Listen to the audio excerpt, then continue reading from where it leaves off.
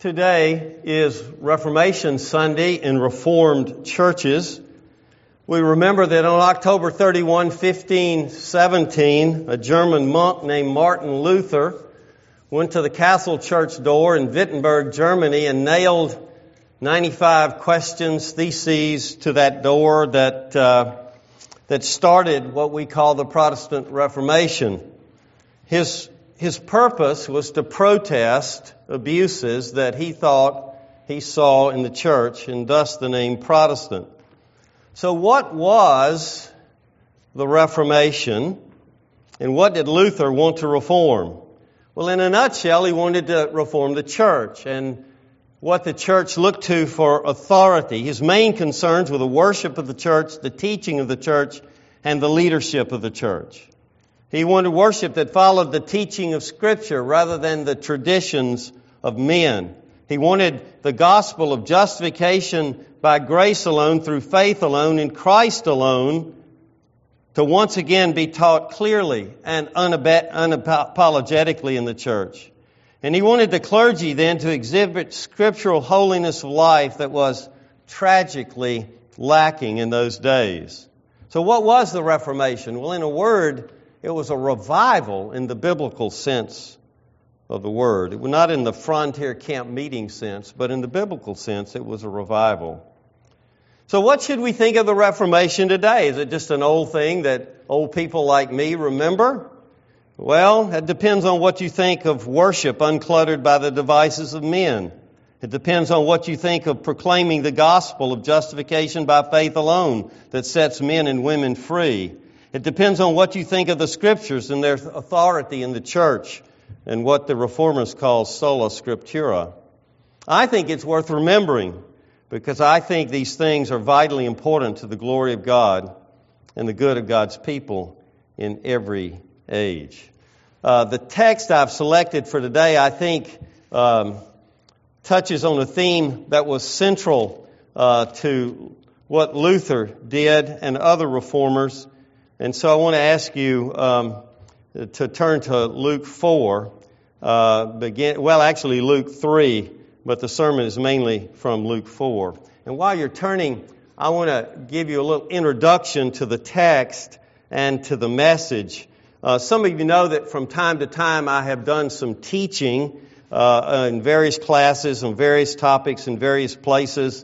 When I was a graduate student at Notre Dame, I taught a class there. I taught at the University of Alabama at Birmingham and 2 RTS campuses and Beeson Divinity School in Birmingham.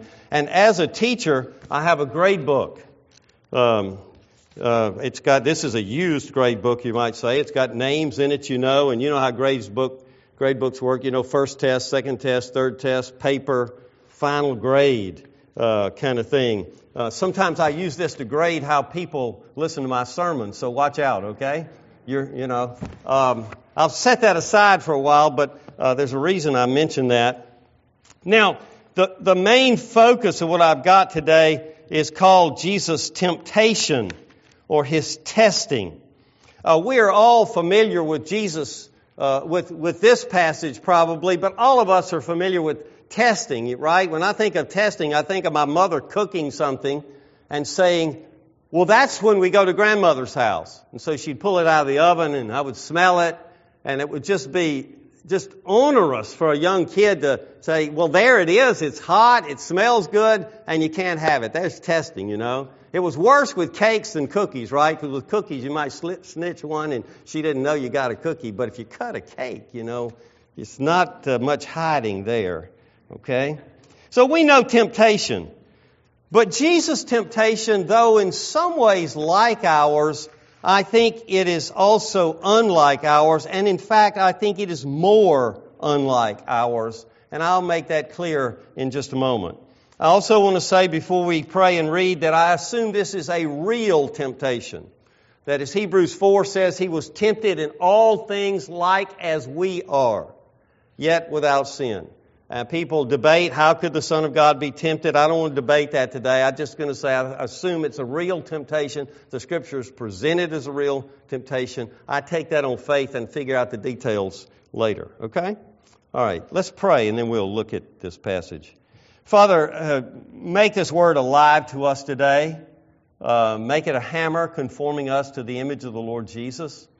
Make it a healing balm in Gilead, to use the scripture phrase, to apply and comfort hearts. And use a wretched, sinful, crooked stick to show the narrow way of Jesus. And Jesus, we pray in your name. Amen. Let me remind you, we believe the Bible is the Word of God written, the only infallible rule of faith and practice. And I want to start in Luke 3 at verse 23, which the first section that I'm going to read, that part of chapter 3, is the genealogy of Jesus.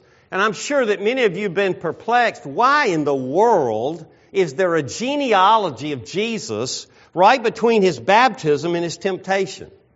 If you've never thought that, I can understand it. But many of you might have focused on that. You thought, my goodness, why would you? A genealogy ought to be at the front of the book like Matthew does it, right? Well, yes, except Luke has particular purposes for doing it right here, and I'm going to make good on those purposes, I hope, in just a moment. Okay?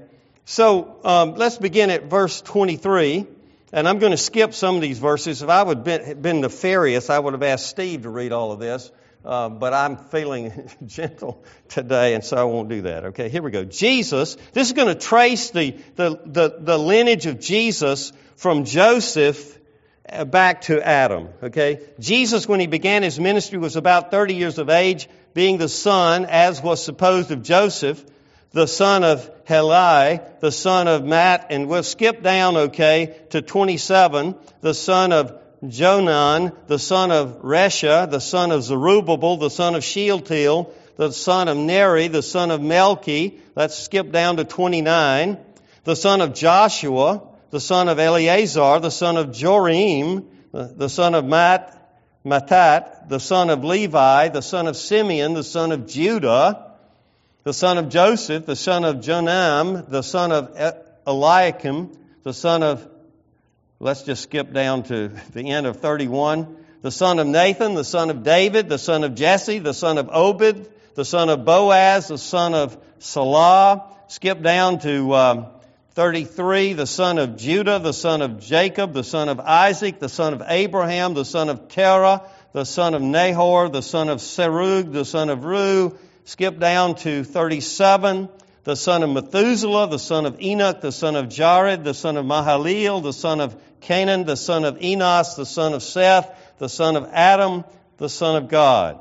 Okay.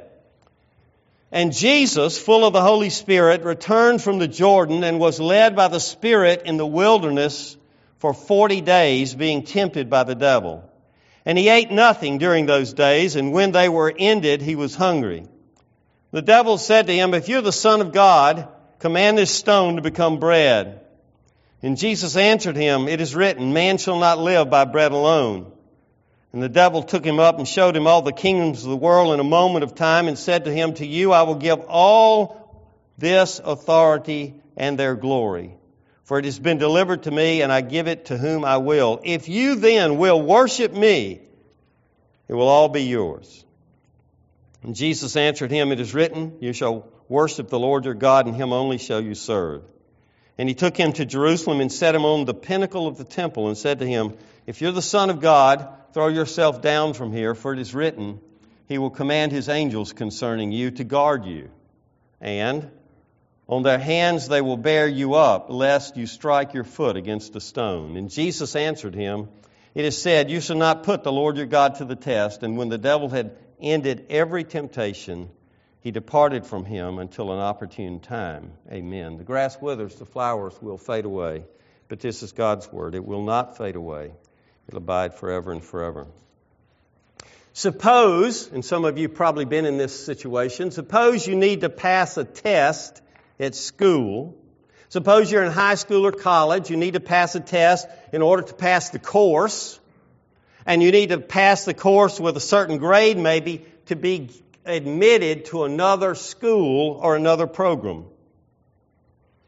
Suppose further you need to make 100 on the test to either pass the course or to make a good enough grade to be admitted to another program. I've known people in that situation. I remember in college, a guy said, I've got to ace the final exam, or I won't graduate, or I've got to ace the final exam, or I can't get into graduate school, or something of the sort.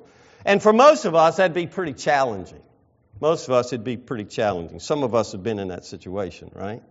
Suppose further that the test you're going to take is a one-question test. You know, the prophet is you're in a history course, and the prophet's going to say, trace the history of the world from creation to the present, giving emphasis to this. You've got 3 pages to do it. You know, it's some crazy thing like that.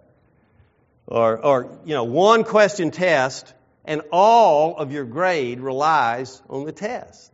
Is there pressure in that? There's real pressure in that. Suppose further you fail the test, and you fail it badly.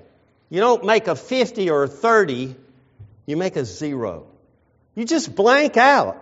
You can't think of anything, not even your name in the top right corner of the page. What do? Well, it's a nightmare, right? Where are you then? Where are you then? Well, friend, you're where Adam was, in the garden. He was given a one-question moral test by God. Don't eat of that tree. You can have every other tree. God gave him a one-question moral test, and he failed. Not with a 50, not with a 30. He failed with a 0. And he was expelled from the garden. What was tested? Well, Adam's morality, yes.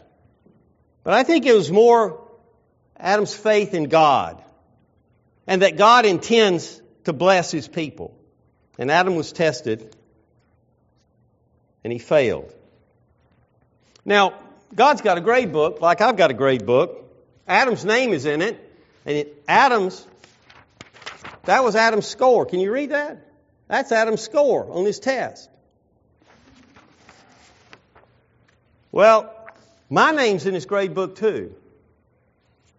And your name is in his grade book too.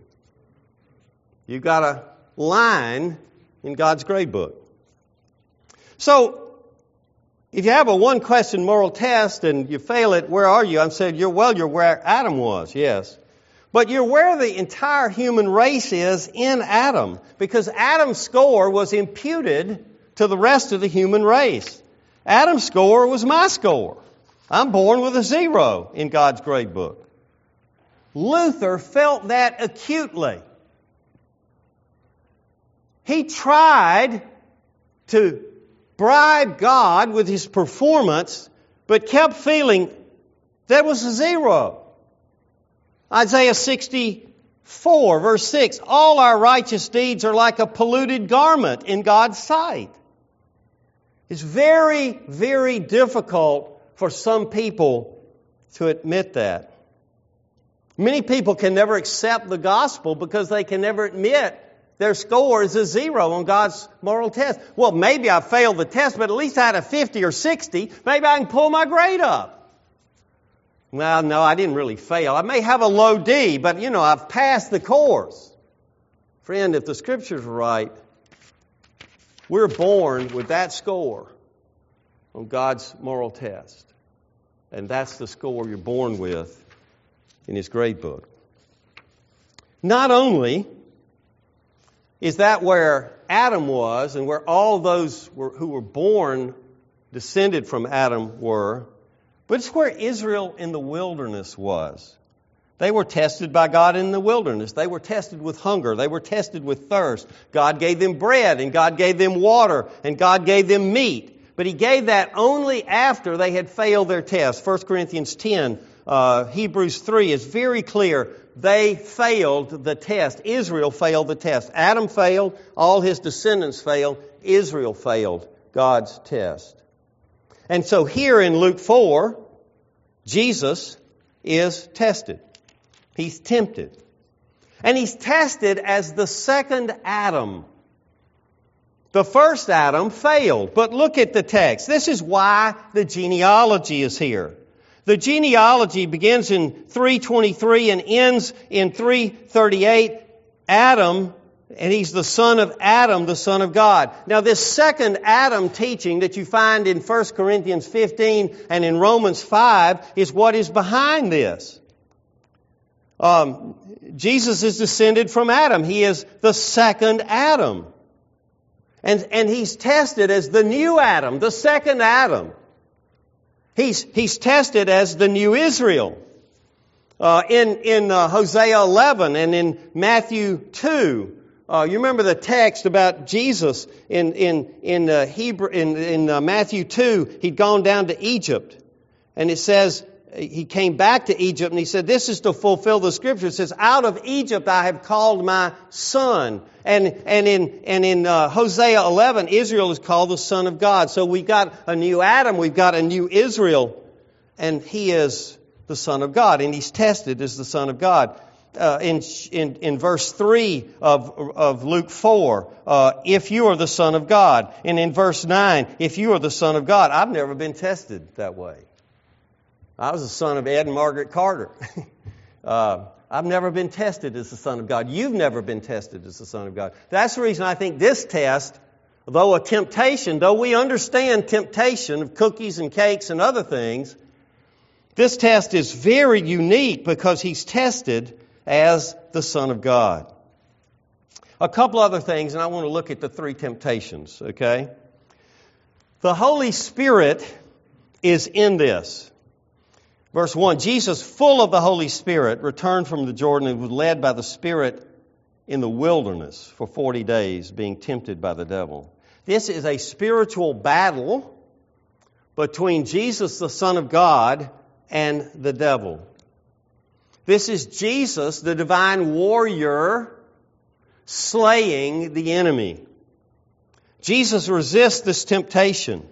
And as one who resisted, he will be qualified to represent his people in his life and his death particularly.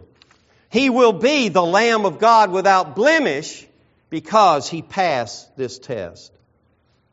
Now, I think the meaning of each temptation is best understood by a careful examination of the response that Jesus made. Sometimes it's a little unclear as to what does the devil exactly mean by that temptation.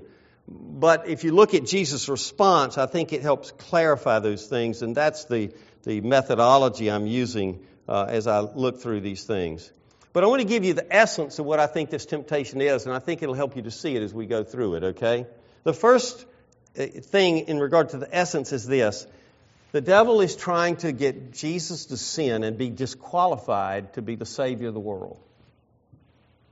He is trying to get Jesus to sin and be disqualified to be the Savior of the world because it has to be a lamb without blemish. If he's going to be a lamb without blemish that's given for the sins of the world, he cannot sin on this occasion. And deeper in the devil's temptation is this. What he's saying to Jesus is, look, be done with this cross thought. Take your glory now and serve now. Don't humble yourself to the point of death. Go for the glory right now, Jesus.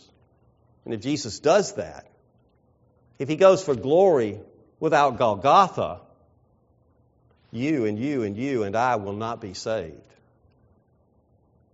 So that's the temptation. Bypass the cross. Get glory, get majesty without the cross. Ooh, no, I've never been tempted like that. So let's look at the three temptations. I'll be pretty brief, but there's point to be made in each one of them, okay? So the first one is he's been in the wilderness 40 days and he's hungry. And he says, look, if you're the Son of God, command this stone to become bread. And the temptation is about God's care, right? Does God care for you? And he tempts him with bread. And the point of this temptation is there's something more important than eating. So he's hungry. He's been in the wilderness 40 days. Israel had been in the wilderness how long? 40 years. I think that's not without significance. That this is a replication, in a sense, of the experience of Israel in the wilderness. And understandably, he's hungry. Interestingly, the first Adam had eaten his fill in Eden. But this second Adam is hungry. And as the Son of God, He can perform this miracle. He can cause a stone to become bread if He has a lapse of trust, if He has a lapse of faith. What is the essence of this temptation? Well, it seems to me it's very much like Genesis 3, right? Where Adam and Eve are in the garden. God said you can have all the trees, everything in the garden except this one thing. And so the devil says to Adam and Eve, well, has God said you can't have any tree in the garden? Does God love you? Does God care for you? Will God provide for you? Is God a good God? That's what Adam is saying. Adam is saying, don't trust God, provide for yourself.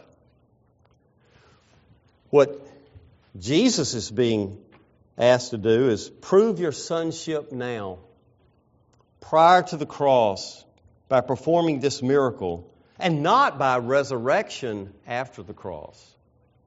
Prove that you're God now, apart from the cross. Now, interestingly, Romans 1, verse 4, in an underappreciated verse, in my opinion, says this, and He, Jesus, and was declared to be the Son of God in power, the Son of God in power, according to the Spirit of holiness, by His resurrection from the dead. You see, it's His resurrection that shows that He's the Son of God in power, that He is the real deal, that He is the Messiah, that He is the conqueror. That's what shows it. And the devil is saying, none of this cross business. None of this cross business. Show you're the Son of God by changing a stone into bread. Now, in Deuteronomy 8, you shall remember the whole way that the Lord your God has led you in these 40 years in the wilderness, that He might humble you, testing you to know what was in your heart, whether you would keep His commandments or not. And He humbled you and let you hunger and fed you with manna, which you did not know, nor did your fathers know, that He might make you know that man does not live by bread alone, but man lives by every word that comes from the mouth of God. That's what Jesus quoted. He said, man shall not live by bread alone, in verse 4. The Word of God and obedience to it are more important than eating. My future depends on the will and the words of God, not on food. In Luke 4, when he was interacting with the woman, the Samaritan woman at the well, and He sent His disciples into town to get some food, and they came back, and He's talking to the woman, and He doesn't immediately eat, and they encourage Him to eat. And He says, my food is to do the will of God who sent me and to accomplish His work. If I fail here, I cannot accomplish God's work. The issue is, how am I to live? And the answer is in faith. Jesus lived in faith. We're to live in faith. He passed that temptation. The second temptation is the temptation to rule through false worship. And the point here, I think, is that there's something more important than immediate power and glory. Something more important than immediate power and glory. Now, the temptation is that he says the devil took him up and showed him all the kingdoms of the world in a moment in time. And he said, to you I will give all this authority and their glory, for it has been delivered to me and I give it to whom I will. Don't get lost in the, it has been delivered to me and I give it to whom it will.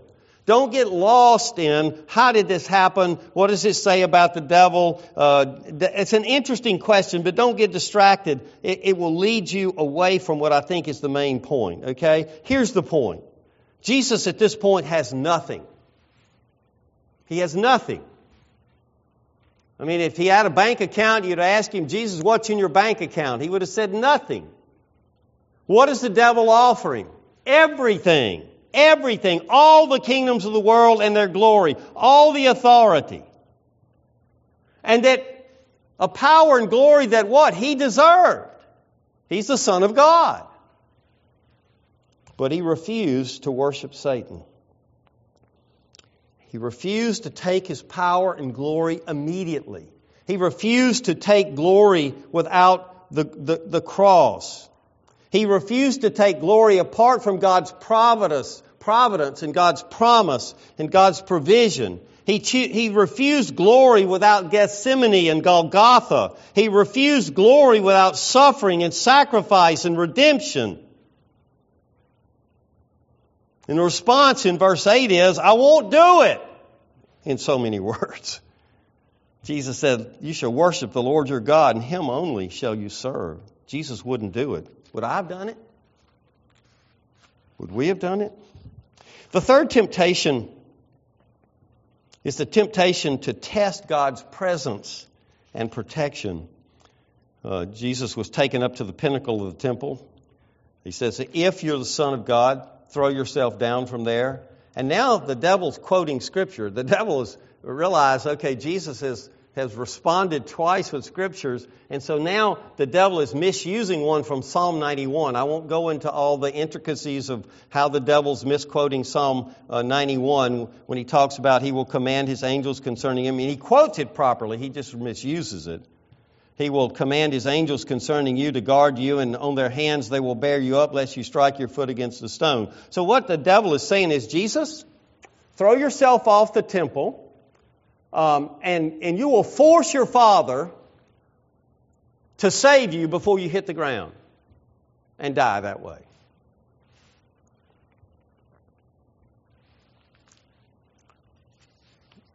I guess he could have done it. Darrell Bach, good commentator on Luke, says that the devil is saying God will protect those who are His, so go ahead and jump. If you're God's Son, Jesus, you need not worry a bit. But Jesus didn't do that. He said, you shall not put the Lord your God to the test as you did at Massah. And if you read in Exodus 17 about the way they tested God, and testing God is something that I think is little understood in the church today. But the primary point of the Exodus 17 verses 2 to 7 passage is they tested the Lord by saying, is the Lord among us or not? Is the Lord here? Does the Lord care? Will the Lord protect? And that's testing God. For someone who's in covenant with God, it's testing God to even ask the question, does God care? Is He present? What do you think this sacrament means? What do you think it means if you sit here and say, does God care about me? He bled out His only boy for you. He gave you His Holy Spirit living within you. You say, my life's hard. I say, His life was harder. It's a fallen world. The life without pain that so many fault God for is the next life, not this life. Is the Lord with us? Yes. Is the Lord among us? Yes. Does the Lord care about us? Yes. And they doubted that in Exodus 17. And Jesus didn't doubt that in this third temptation. So, a few lessons and reminders, okay? And then I want to bring it to a conclusion with some, I hope, helpful comments. Even those who are full of the Holy Spirit and squarely in the will of God can be greatly tempted. That's what you get out of verse 1 in the whole story. Even those who are squarely in the will of God, even those who are full of the Holy Spirit, can be greatly tempted by the devil. Don't be surprised. Don't be dismayed. Don't think, if God was with me, it would not be so hard. Sometimes the Holy Spirit leads us into wildernesses to be tested for His glory and for our joy, what Peter calls the tested genuineness of our faith. Secondly, from the first temptation, we learned that life does not come primarily from food and drink and clothing and possessions, but from submission to and obedience to God and His Word. From the second temptation, we learned that significance. He said, hey, Jesus, take the world's glory, take the world's power, take the world's authority. Be somebody, Jesus. Be significant, Jesus. Significance that lasts does not come from serving Satan and seeking significance by power and glory from the world.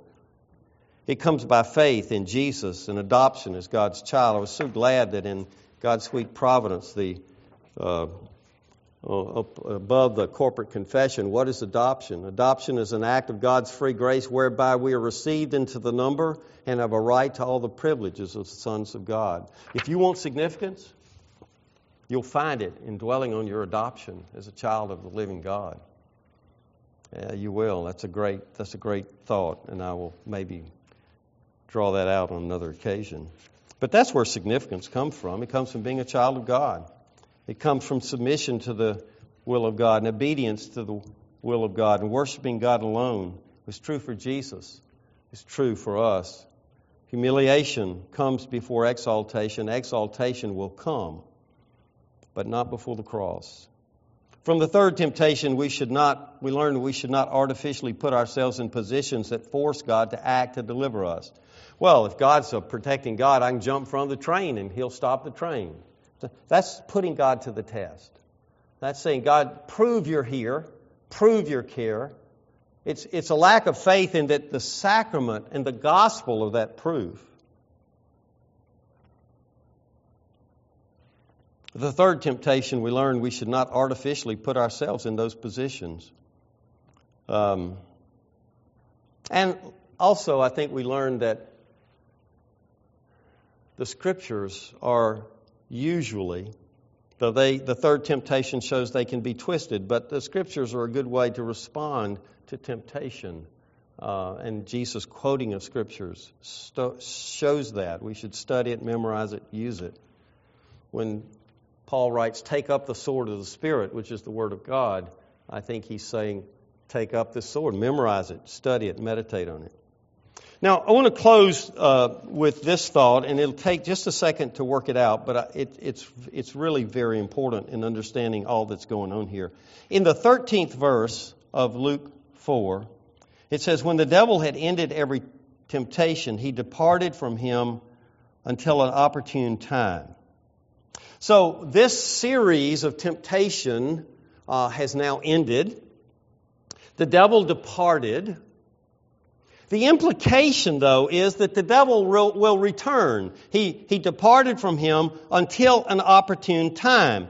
The devil departed, and he will come back and tempt and test Jesus again. Now, I think, though there's no, Scripture verse to prove this, that temptation tends to come in seasons. You say, well, for me, there's open season on temptation every day. Maybe so. But I think the kind of temptation, big temptation, the things like Jesus is talking about here, things that when we're tempted to deny God and chuck it all and everything, I think that doesn't happen every day for most Christians, okay? So I want to explore when that would be. But I want to emphasize, and I was very thankful that Ben was saying this in his opening prayer, this is the crucial test. This is the crucial test.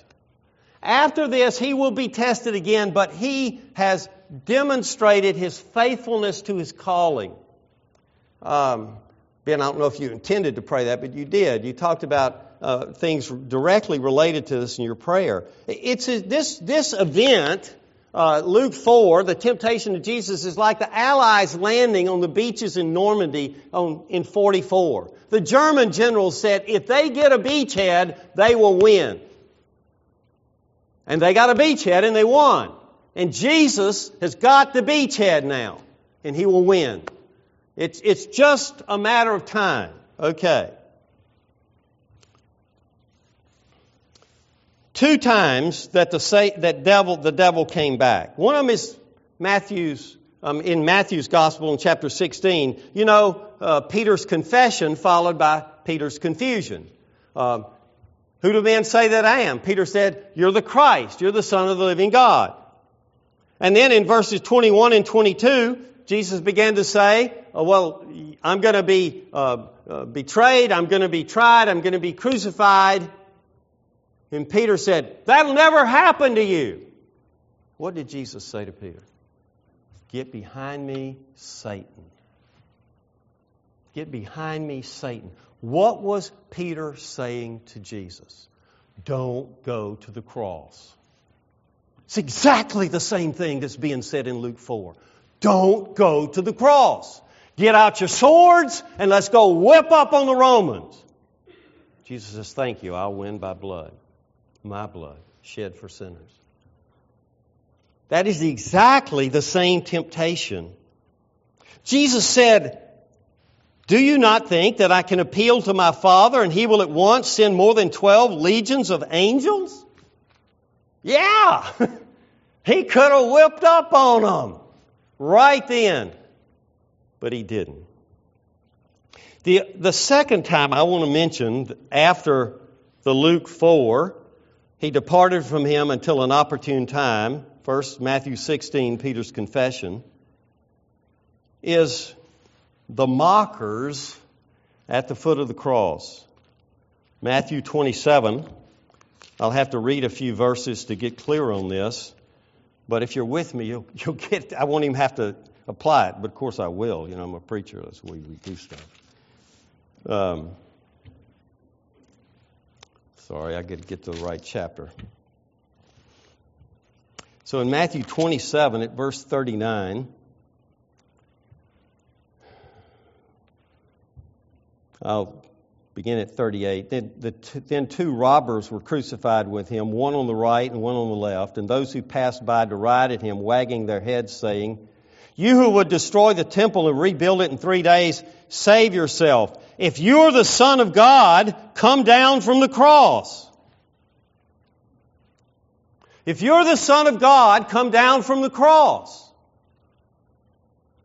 If you can do it, do it. And of course, He could have done it. He could have called 10,000 angels, legions of angels, to come and deliver Him. You better be glad I wasn't on that cross. You know what I would have done? I would have called fire out of heaven, and I would have reduced them to ash, and none of us would have been saved. Can you imagine the temptation? He's holding all the cards, all the power, and they say, little twerps that He created. If you're the Son of God, come down from the cross. What held Him on the cross? We got these songs that say the nails held Him on the cross. Friends, the nails did not hold Him on the cross. If He could have called legions of angels and come down off the cross, it wasn't nails that kept Him on the cross. It was love. It was love for sinners that kept Him on the cross. That's what held Him there. We talk about our sins kept Him on the cross. Well, maybe I can theologically work that one, but it was love. So you got God's moral testing throughout the Bible and throughout history. Adam is tested. Israel's tested. Jesus is tested. You and I are tested. I haven't done so well. How have you? How have you done in God's moral testing? I break all the 10 commandments, pretty good regularity. The good news is just this. Jesus passed God's moral test for Himself and for us. He made a perfect score. Adam took the test for you and he failed. Jesus took the test for those who trust in Him and He aced it. You know these stories of, an athlete's trying to get in from high school to college and he makes an 8 on the ACT or whatever test they're using now. And he retakes it and he makes a 23. And you think, why? He's really upped his performance. No, you think somebody took his test for him. Well, this is a time when it's okay for somebody else to take your test for you. Because Jesus goes into God's grade book. Oh my goodness, what did I do with it? And He alters the grade. Instead of being that, He does this. That's what He does for people who put their faith in Jesus Christ. You believe that? That's what the gospel says. That's what the good news is. that Jesus passed God's moral test for himself and for his people. So, let's think of some of the things we do in our disbelief of the gospel, okay? We think, I need to pull my grade up. You need to pull your grade up. You need to pull Jesus' grade up? Oh, you mean that's what I'd be doing? Yeah. Your grade's not a 89 and you need a 94. Your grade on God's moral test is 100. Your grade is Jesus' grade. As a matter of fact, if you try to raise your grade, it kind of reflects badly on Jesus. We're saying, well, Jesus, what you did was not good enough. I got to improve on that. And then it becomes what? Arrogant? I can improve on what Jesus did? Doesn't sound too good when you think of it that way, does it? Jesus scores all that I will ever need, and it's all that God will ever accept. Too often we think that the work of Jesus gets us into heaven, but if God is to really love us, we must perform better. That's wrong. That's a failure of faith. Our obedience to Him and sacrifice for Him should be prompted by love and gratitude and thankfulness. This is the good news. It's what Luther was about.